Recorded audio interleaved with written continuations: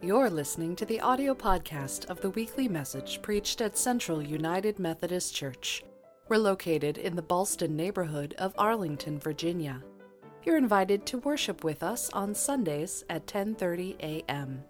Visit us on the web at cumcballston.org. There you can learn more about our congregation, where we worship God, serve others, and embrace all.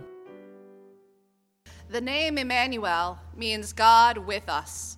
From both the Hebrew and Christian narratives, we hear a yearning for Emmanuel, for God to become so present that God's truth, love, peace, and justice reign over all the world and bring balance to what feels like a broken and out of sorts world.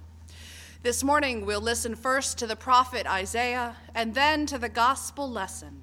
Listen for how the Isaiah scripture is referenced in Matthew's telling of the birth narrative. The reading this morning is the Isaiah is on page 1070 and Matthew on 1497, respectively. Then Isaiah said, "Hear now, your house of David. Is it not enough to try the patience of men? Will you try the patience of my God also? Therefore the Lord himself will give you a sign. The virgin will be with child and will give birth to a son and will call him Emmanuel.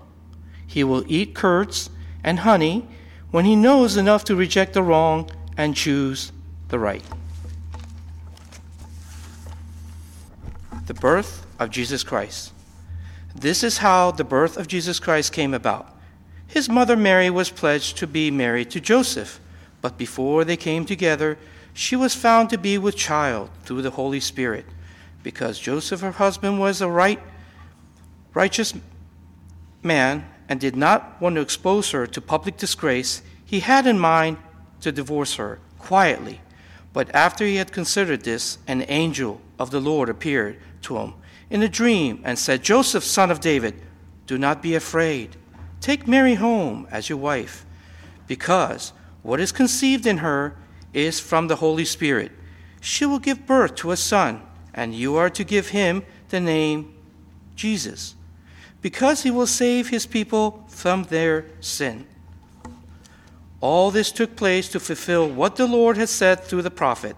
"The virgin will be with child and will give birth to a son, and they will call him Emmanuel," which means God with us. When Joseph woke up, he did what the angels of the Lord had commanded him and took Mary home as his wife. But he had no union with her until she gave birth to a son, and he gave him the name Jesus. This is the word of God for the people of God.